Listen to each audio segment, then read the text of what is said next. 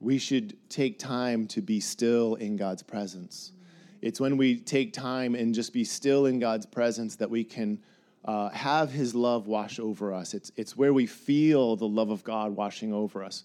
You know, I used to be envious and jealous of the Apostle John.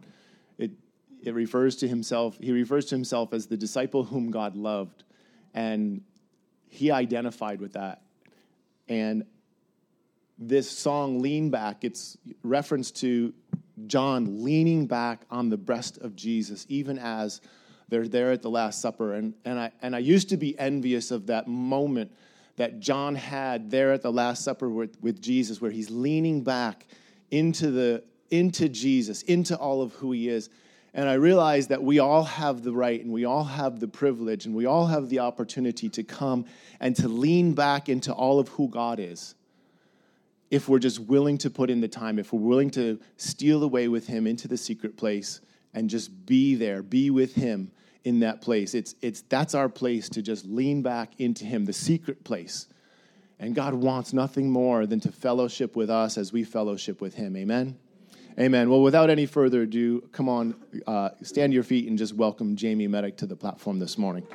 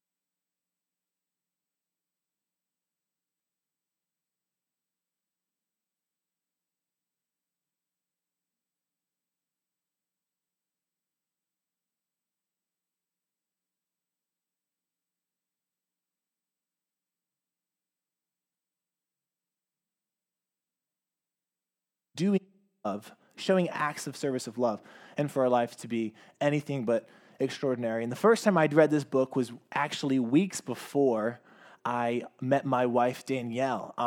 Really, really funny. Literally finished the book several weeks before I met her. And then I met her, and for some reason, the first conversation we ever had was about this book. I had just finished reading it, changed my life. And so I was telling everybody about this book. Hey, you gotta read this book, gotta read this book. She had just happened to write a paper to get into her graduate program for her master's.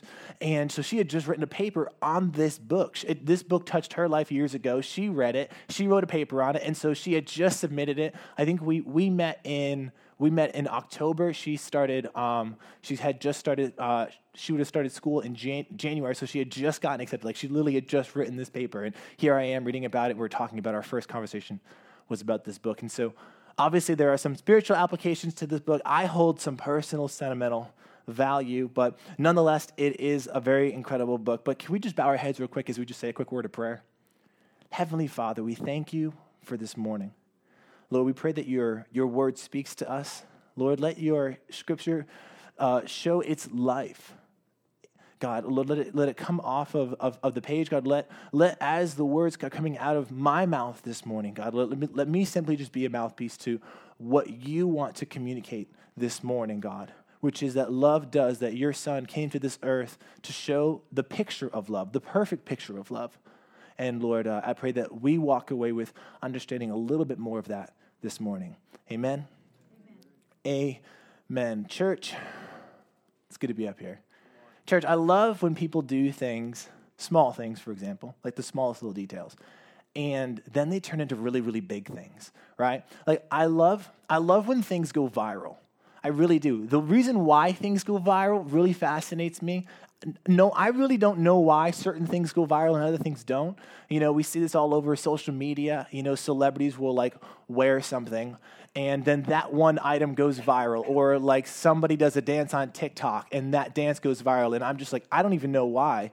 The average person can't even do that dance. But that dance goes viral, and it fascinates me as to why things go viral. And so we see this happen.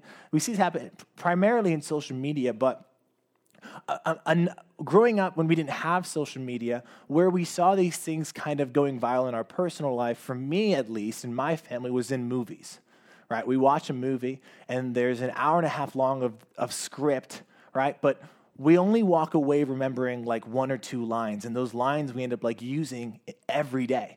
And so, those one-liners end up sticking out to us. And so I actually researched, what are some of the number one quotes of all time in movies that people remember. And one was from the movie The Godfather. Never seen the movie. I have heard the quote. And it says, "I'm going to make him an offer he can't refuse." And I know I didn't say that right because, again, I've never seen the movie, but I have heard the quote. And then the other one is from, another one that I saw was from The Wizard of Oz. And again, I've only seen that movie once. Like, it's in black and white. Why am I going to waste my time? Like, I've only seen that movie once. But I'm pretty sure I say this whenever I get off the plane. I look at my wife and I'm like, "Hey, we're not in Kansas anymore," And it's like these lines we just make a part of our daily living, right? And a lot of you know what I'm talking about. And if you don't, go watch a couple of movies, like some really funny ones. You'll walk away quoting those movies. But what amazes me is that in the moment when these lines were written, they were simply just a line on a piece of paper. They were simply just a single line in a big story.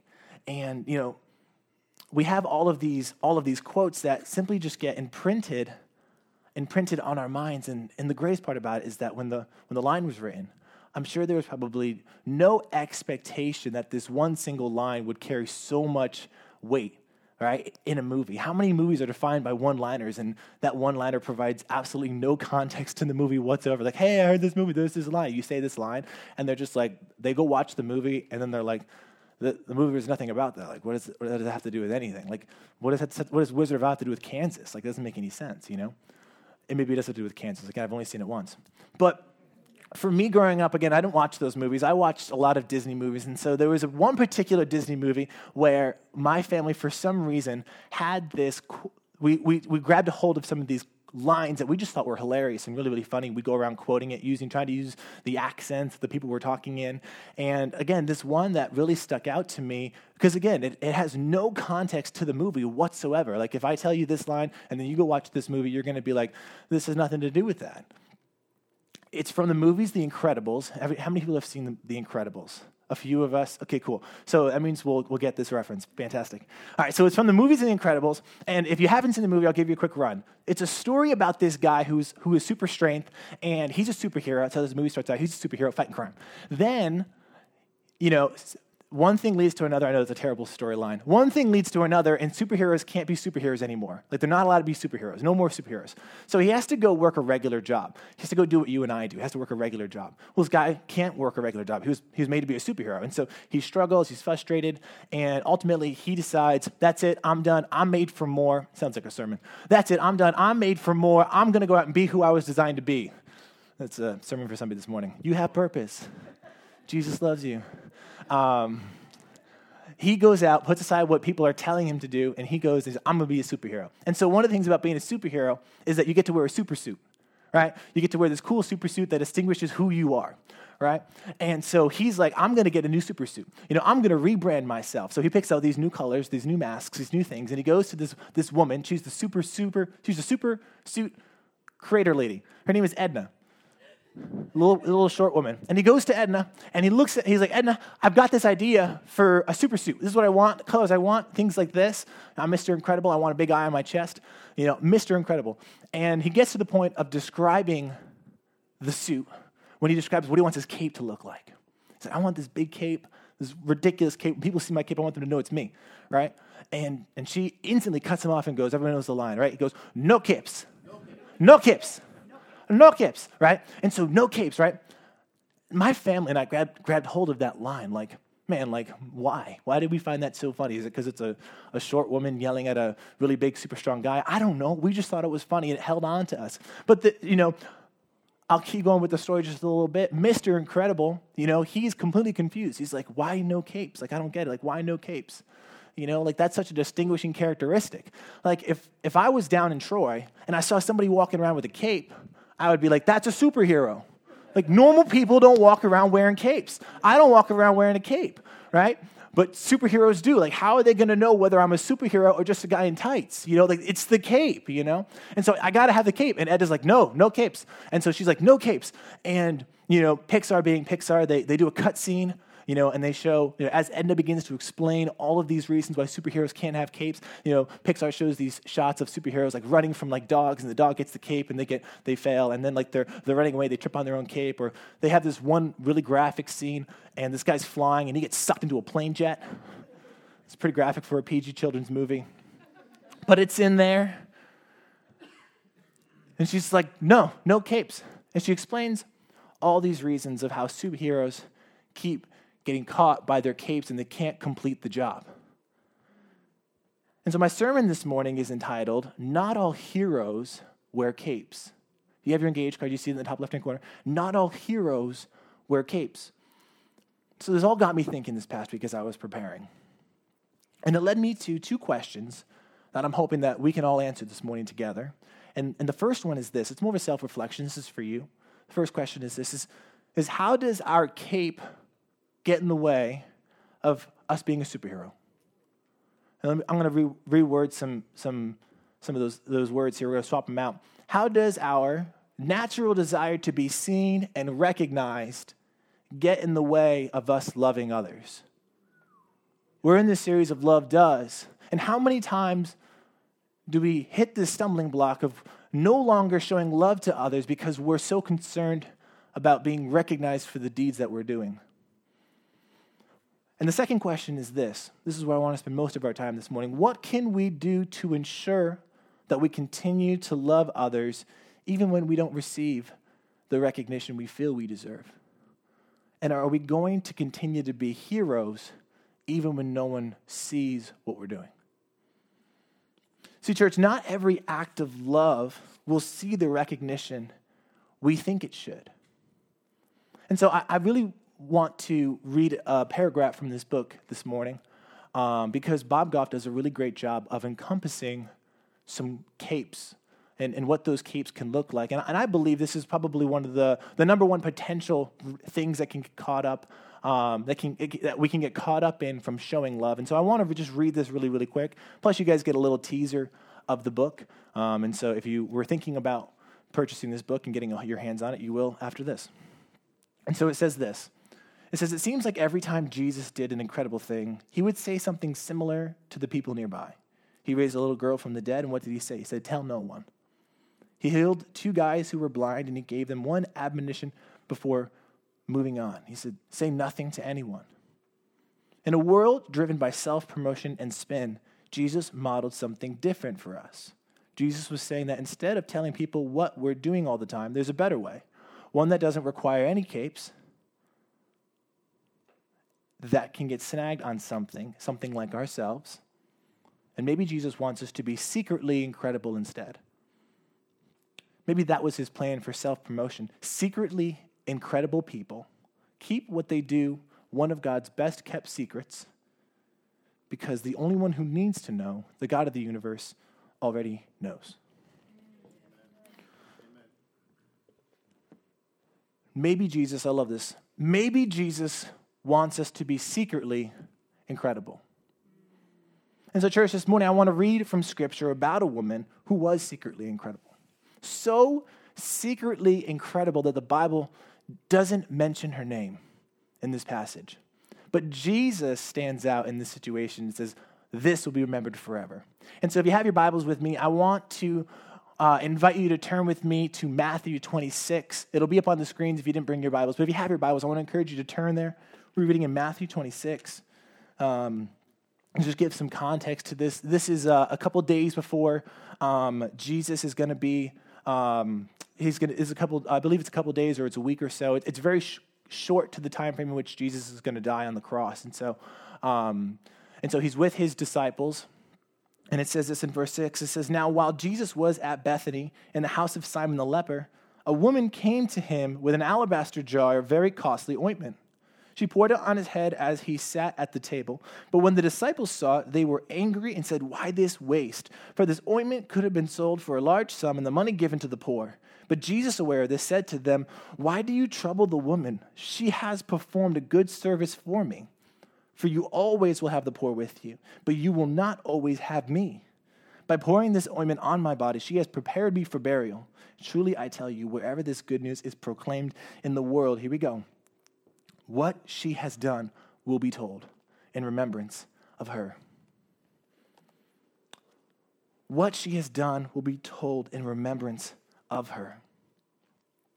I love how Jesus here doesn't say, when I read Scripture, I look for the intentionalities. I think Scripture is so intentional. I think God is a God of intentionality. I think he's a God of details, and he cares about these things. And I love the intentionality here. I love that Jesus doesn't say, everyone will know her name and who she is because of her actions. Like, we're going to talk about so-and-so because of what they did. No, Jesus says, we will remember what she has done.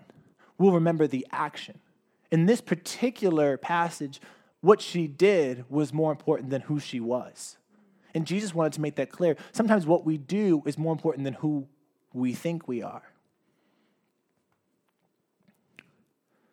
You know, this is a principle we see Jesus sharing with his disciples all throughout Scripture, especially in the New Testament. In John 13, Jesus says this. He says, "I give you a new commandment, that you love one another just as I have loved you. You also should love one another. By this, everyone will know that you are my disciples, and if you have love for one another." If you have love for one another. These key phrases here. Everyone will know that you are what? Everyone will know that you are my disciples. Everyone will know that you are Christ's disciples. Everyone will know that you are a Christian. Everyone will know that, it's not that everyone will know that you are John or you are Peter or you are Paul or that you are great. It's that everyone will know that you are a Christian, that you follow God. And the second one is, how will people know that we're Christians? How will people know that we are Christ's disciples? Does it say because we read our Bibles every day? Does it say because I pray? Is it because I go to church? No, these are things that Christians do. We do all of this. These are things that we do to increase our relationship. But how will people distinguish between somebody who proclaims to be a Christian and who is a Christian? They will know we are Christians by our love. Know we are Christians by our love. This woman was known by her love, not by her name, so much so to the point that her name was just completely left out of this passage, this one particular passage. And I wish I could say that, they genuinely don't know her name. Like maybe it just didn't come up in conversation, but we do actually find in other books of the Bible, the dialogue is a little bit different and they actually do mention her name. But for this particular passage in the book of Matthew, his motivation was a little bit different. Why leave her name out? And I think it was to communicate this one point. I believe that the author was inspired by God to communicate that the name wasn't that important. Her action was. Her actions were important. See, Jesus didn't want it to be, hey, remember that woman who poured oil all over Jesus for his burial? Yeah, her name was Mary. No. He wanted it to be remembered as, hey, remember that woman who poured oil all over Jesus? Yeah, what she did was so powerful that even though we don't know her name, we're going to talk about what she did forever. See, I want to be a person who's known by what I've done, not by necessarily who I am. And see, this woman's actions were so powerful that it moved the heart of God. Jesus is here. The disciples jump at her and say, "Why this waste?" They get all upset. I think they were just jealous. And Jesus is like, no. No, what she's done is good. This is good. Church, sometimes it's better to be, as Bob Goff puts it, secretly incredible. And church, I want to encourage us this morning as we endeavor to be secretly incredible. Church, I know that it is our human desire. We have this human nature to want to be seen. We do. That's not a bad thing. The desire to be seen isn't necessarily like, oh, I'm living in sin because I want to be seen. It's something that we fight against. We don't necessarily want to have those desires, but we're human and we do have those desires.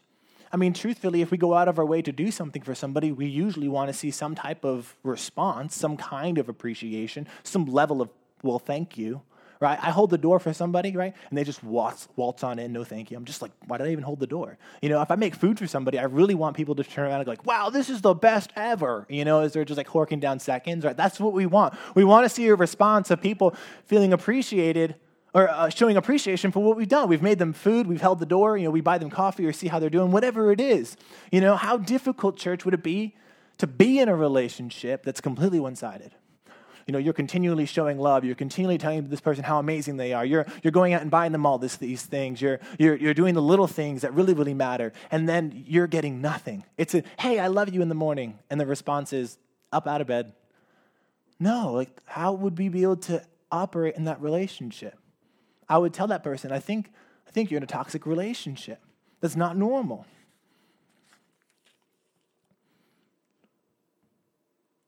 We want people to respond. We want people to respond. And the truth is, we all want to hear those 3 words. I see you. People want to be seen. We want to be seen. I like to be seen. Not seen in a way where it's like, I'm going to stand up here in the spotlight. I like to be seen. I like to know that what I'm doing holds value. And when people show appreciation, when what we're doing is recognized, then we feel that we have an added level of fulfillment. That's really what we want. We have this desire to be seen. And church, some of us this morning probably feel like we're going through life. We're doing certain things. We're going to our job. We're fulfilling our purpose, and we're not being seen. We feel like we're just kind of going through the mundane. We feel like my friends don't see me. My family doesn't see what I'm doing. I don't even know that God sees what I'm doing. And church, I'm here to encourage you this morning that Matthew 6:4 says this, but when you give to the needy, do not let your left hand know from what your right hand is doing, so that your giving may be done in secret. And what? And your Father who sees in secret will reward you. See, church, even when things are done in secret, even when things are done and no one notices them, God still sees them. Nothing can possibly go unnoticed. And it says this, it says, if God sees it, then he will what? He will reward you. Reward comes from even doing things in secret. And so often, I want to make some clarity. This reward we talk about, when we read about rewards, often we think about physical rewards. We think about like finances and money, things like that. Like, oh yeah, prosperity. Like, I'm going to give and this is going to happen. I'm going to show this person love and I'm going to get a paycheck. Whatever it is. And it's not always like that. So don't think that this isn't about chasing prosperity. Sometimes the rewards look like what Pastor Matt has been talking about the last couple of weeks. Love is what? Love is patient. Love is kind. Love is generous. Church, you want to stop going through life being anxious all the time? Start showing love and watch a reward come out of that. You want to stop responding in anger to every situation? Start showing some love and watch kindness, the gift of kindness, happen in your life. Sometimes the rewards aren't necessarily physical. They're things that are actually going to help us in life and make us better, make us be able to do what we want to be able to. Because so often we think of just the physical, we think of the short term. But how many of us want to go through life without fear? How many of us want to go through life full of hope? Those are all rewards that the world cannot provide. Only God can provide those rewards. Church, God rewards us when we are secretly incredible. And that's not to say, don't let people find out what you're doing. Because ultimately, if you do things for the kingdom of heaven, somebody will probably see it. The person you did the love for will probably see what you did for them. That's, this isn't about going about being secret because, oh my God, if so-and-so finds out that I did this, God's not going to reward me. So I'm in it for this. It's like, no, that's not what secretly incredible is about. That's not what this is about. Okay. To be secretly incredible, it means that we take a place where we examine the motives of our heart. Examine the motives of why are we doing these? What are the reasons we're doing this? And if the reason we're doing something is to simply be seen, then being seen is your reward.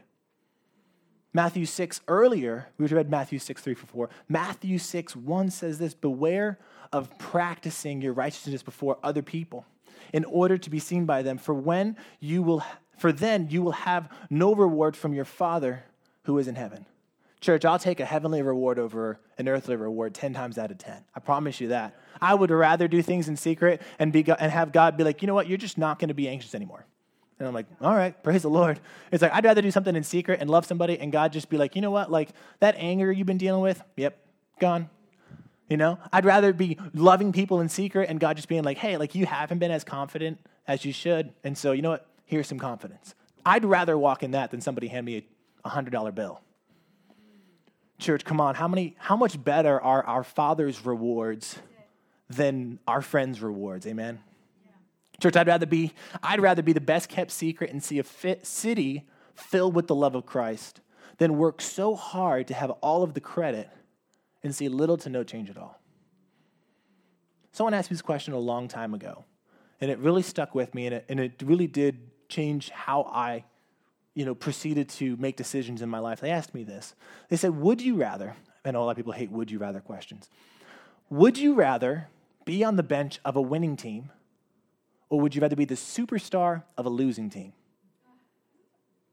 Church, do stats matter? Would you rather play a small role in something really big, or would you rather play a big role in something really small?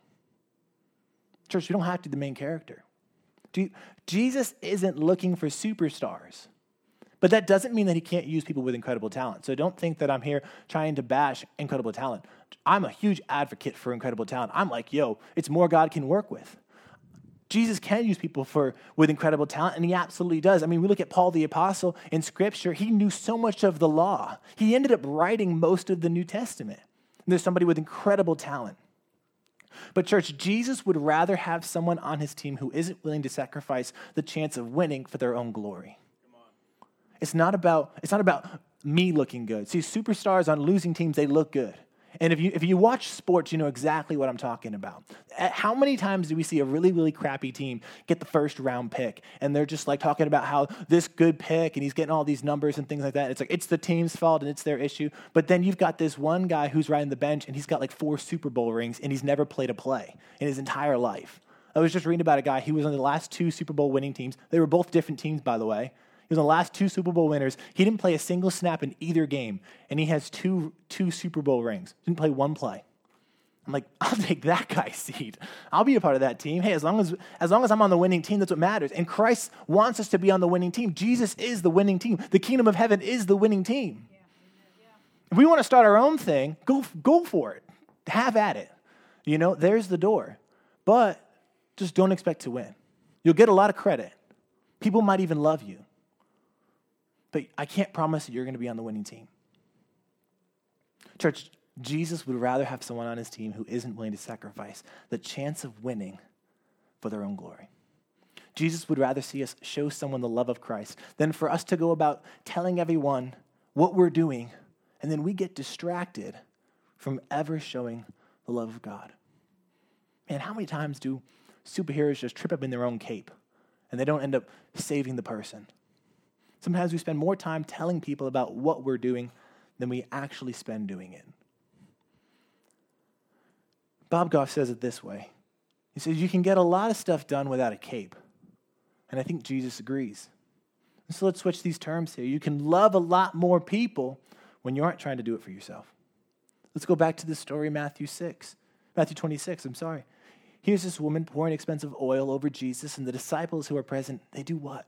In verse 8, it says, but when the disciples saw this, they were angry and said, why this waste? Verse 9, for this ointment could have been sold for a large sum and the money given to the poor. That doesn't seem too complicated.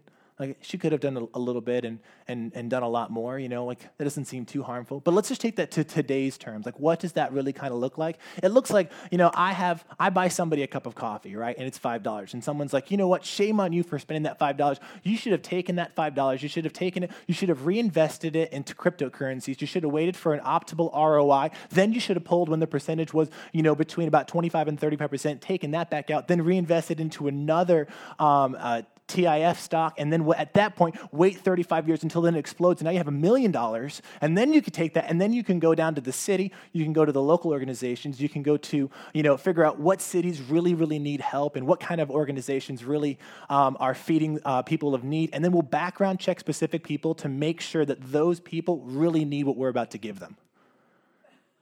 I'm like, what? I'm just trying to buy somebody a cup of coffee.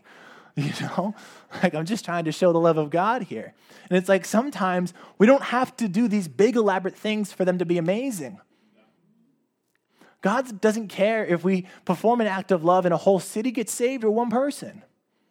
He just commands us to love.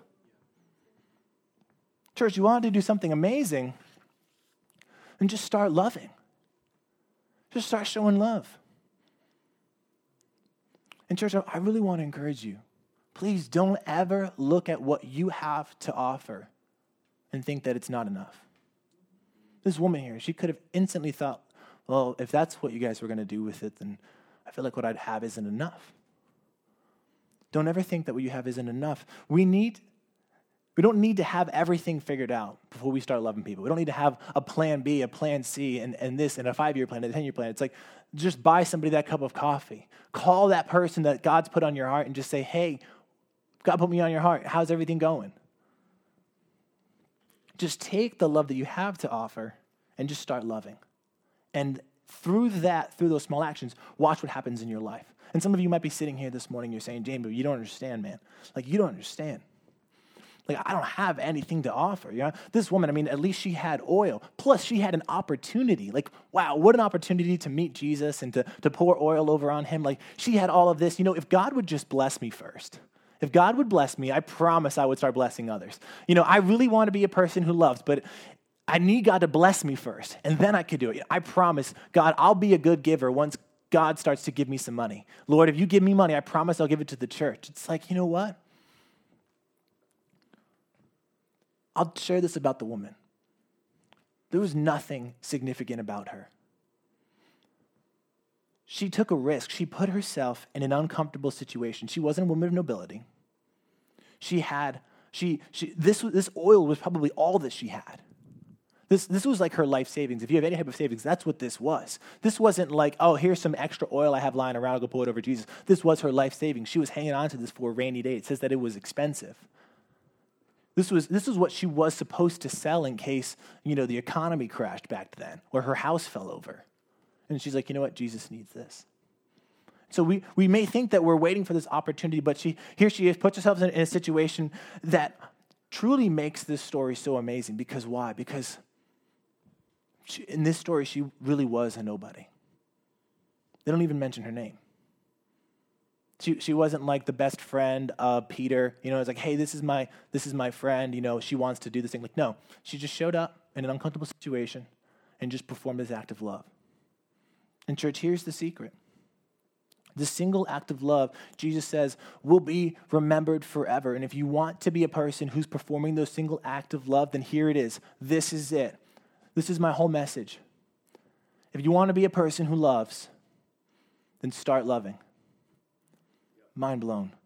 Church, if you don't need expensive oil and a biblical opportunity to show the love of Christ, if you think that that's it, then you're probably missing the point. There isn't some sort of prerequisite to be the hands and feet of Jesus. The only prerequisite that you need to know is that Christ loved you first. 1 John 4:19 says this, we love because why? Because he first loved us. Here it is, church, our invitation to showing love. You don't need to have things accomplished before we begin showing love to people. You don't need to have read the whole entire Bible. You don't need to have 10 scriptures memorized that are going to convince an atheist that God is real before you go and start showing love to people. There's no prerequisite to love. I mean, look at the people that Jesus chose to be disciples.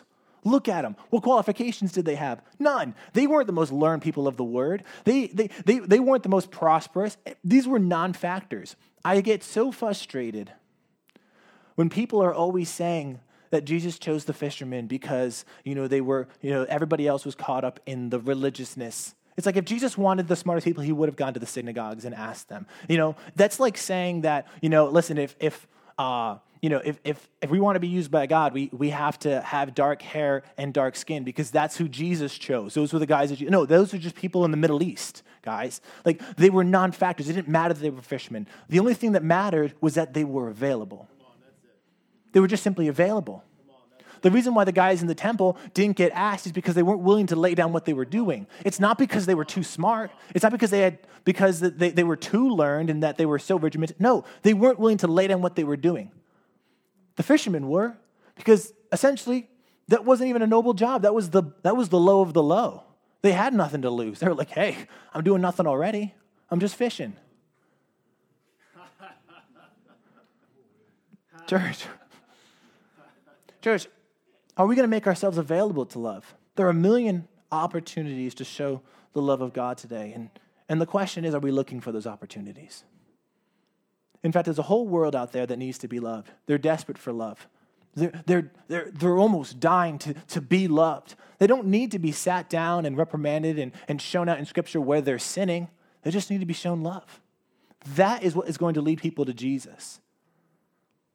People already disqualify themselves from coming to Jesus because they think they've already done things that are wrong. And so pointing out their flaws and what they've done wrong is not going to lead them to Jesus. It's actually just going to push them further away, because that's already the reason why they don't come to Jesus, because they know that they're living in sin. It is us showing them love, though they are sinners, like Christ showed us love while we were yet still sinners, and then came to know him. Amen? Church, I'm going to end here. Love will cost you something. Love will cost you something. Are we willing to lay down whatever we're doing to show love? Church, in Matthew 26:7, in our story today, we read about this woman. It says that what she had was very costly. It cost her something. Church, love will cost us in one of four ways, maybe all four ways. It will cost us our resources. It will cost us our time. It will cost us our reputation. And it will probably cause us some comfort. And this woman experienced all four of these in this single act of love. It cost her this resource, this oil that she had saved up and put away. She poured that out onto Jesus, never to be used again for anything but this act of love. It cost her some resources. It cost her some time. She took time out of her day, out of her night, to go and perform this act of love. She didn't simply just send it with a messenger and say, hey, give this to Jesus. No, she went there herself and with her own two hands poured this oil over Jesus. She performed the act of love. Church, don't try to get other people to perform your acts of love for you. Like, hey, can you do me a favor? Can you call somebody today? I feel like they need Jesus. Like, no, you pick up the phone and call them. It's like, hey, do you have $5? And here's $5. Go buy the person a cup of coffee. No, you go buy the person a cup of coffee. Let it take a little bit of time out of your day. Church, love will cost you something. In this situation, it almost cost her reputation. She showed this act of love, and immediately what happens? The disciples begin to accuse her. How could you? You're stupid. Like, what a waste. This is ridiculous. We could have done so much more than this. Like, aren't you thinking? Reputation could have gone right out the window, and then Jesus defended her and said, no, what she's done is a good thing. And then lastly, it might cost us some comfort. Have you ever walked into a house full of strangers and just started loving people? She wasn't friends with them. She didn't know them. And even if she did, she was a woman at a time where women weren't recognized in positions of nobility. She walked into a house full of men, performed an act of love. It's going to cost us some comfort, church. Love is going to be a little uncomfortable. But why, church? Why do we continue to show love? We show love for two reasons. Because it is the will of the Father. John 15:12-13 says this, my commandment is this, love each other as I have loved you. Greater love has no man than this, to lay down one's life for one's friends. And secondly, the reason that we show love is to point people to Christ. That's the real reason why we love. We read this earlier in John 13:34-35. It says, by this everyone will know that you are my disciples. Why? If you have love for one another. Church, love points people to Jesus. And so lastly, I just want to direct our attention to the engage card on the back. We hand out those engage cards to you. And there's just two things I want us to all look at as we reflect and we get ready to take communion here. And the first thing underneath this week, it says, be secretly incredible. And this goes back to what Bob Goff asked us to do. He said, maybe we should be secretly incredible. And I want to encourage us to be secretly incredible this week. Let's endeavor to love somebody this week. Let's buy somebody a cup of coffee. Let's make a meal for somebody and then just not tell anybody about it. Let's not make a social media post about it. Let's not make it about us. Let's make it about just simply showing love, because there's plenty of opportunities this week for us to show love to those around us. And we just need to take that opportunity and make it about Jesus and make it about his love and not about us. Amen?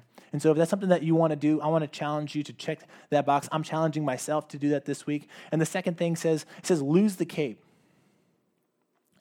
Love because Christ loved, not because we might get the glory. Church, this isn't going to be a box that we check and it's a one-stop shop, leave your cape at the door type of thing. This is going to be something we're going to have to die to every day. We're going to have to continue to, the cape doesn't just get burned and then left. No, the cape sits on a hanger in our closet, And we can choose to take that cape with us when we leave, or we can leave it in the closet. Something we're going to have to do every day is remember to not make it about ourselves. When we're doing things for the kingdom of heaven, when we're doing things for God, when we're showing love, we're not doing it for our own self. We're doing it because God has asked us to show love. Preparing for this sermon, I came across a couple of studies. I researched, I like to do that. Research came across a couple of studies of what people who aren't Christians think about people who are Christians. And I read a couple different articles. I didn't write them down, but I can get them for you if you're curious. One of them, I think, is Lifeway. I'm not sure. But they said what they think about Christians, what non-Christians were saying about Christians. And how would you describe them? What's the first thing that comes to mind?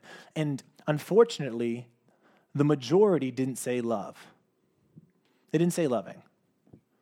And Christ says that we're supposed to be known by our love. Instead, they said things like exclusive. They said judgmental. They said knowledge withholding. They actually believe, people who don't know Jesus believe that we have this wisdom, that we have this knowledge that God has given us through reading the Word, through following His commandments, and we do. And they believe, they think that we don't want to show that to them. We don't want to communicate that with them. And it just really became a check in my spirit. I said, how many of my friends that know that I'm Christians, that aren't Christians, don't think of me as somebody who loves? Do people think of me as somebody who loves, or do they just think of me as a Christian? And this is where I want us to reflect tonight, and this is where I'm just going to close. We are the ones that hold the power to change those around us' opinion of what they think about Christians. In our workplace, in our classrooms at school, or whether we're hanging out in a coffee shop, wherever we're going throughout our day, we may be the only one in that area that's a Christian and has the opportunity to show the love of Christ. We may be the only example of the loves Christ that someone will experience in their day. And so the change starts with us. If people are going to recognize that we're Christians by our love, it's going to start with each one of us. And it's going to start with the people around us. And by affecting the people around us, that's how we change a city. That's how a city comes to know that the Christians are the ones that love people. They're the ones filled with the love of God. And so, church, we need to lose the cape, and we need to be secretly incredible for the kingdom of heaven, because, church, ultimately, Christ gave us that love first. Amen? Amen. Church, thank you so much for hearing my heart this morning. Be blessed. Pastor Matt is going to come on up, and he's going to take communion.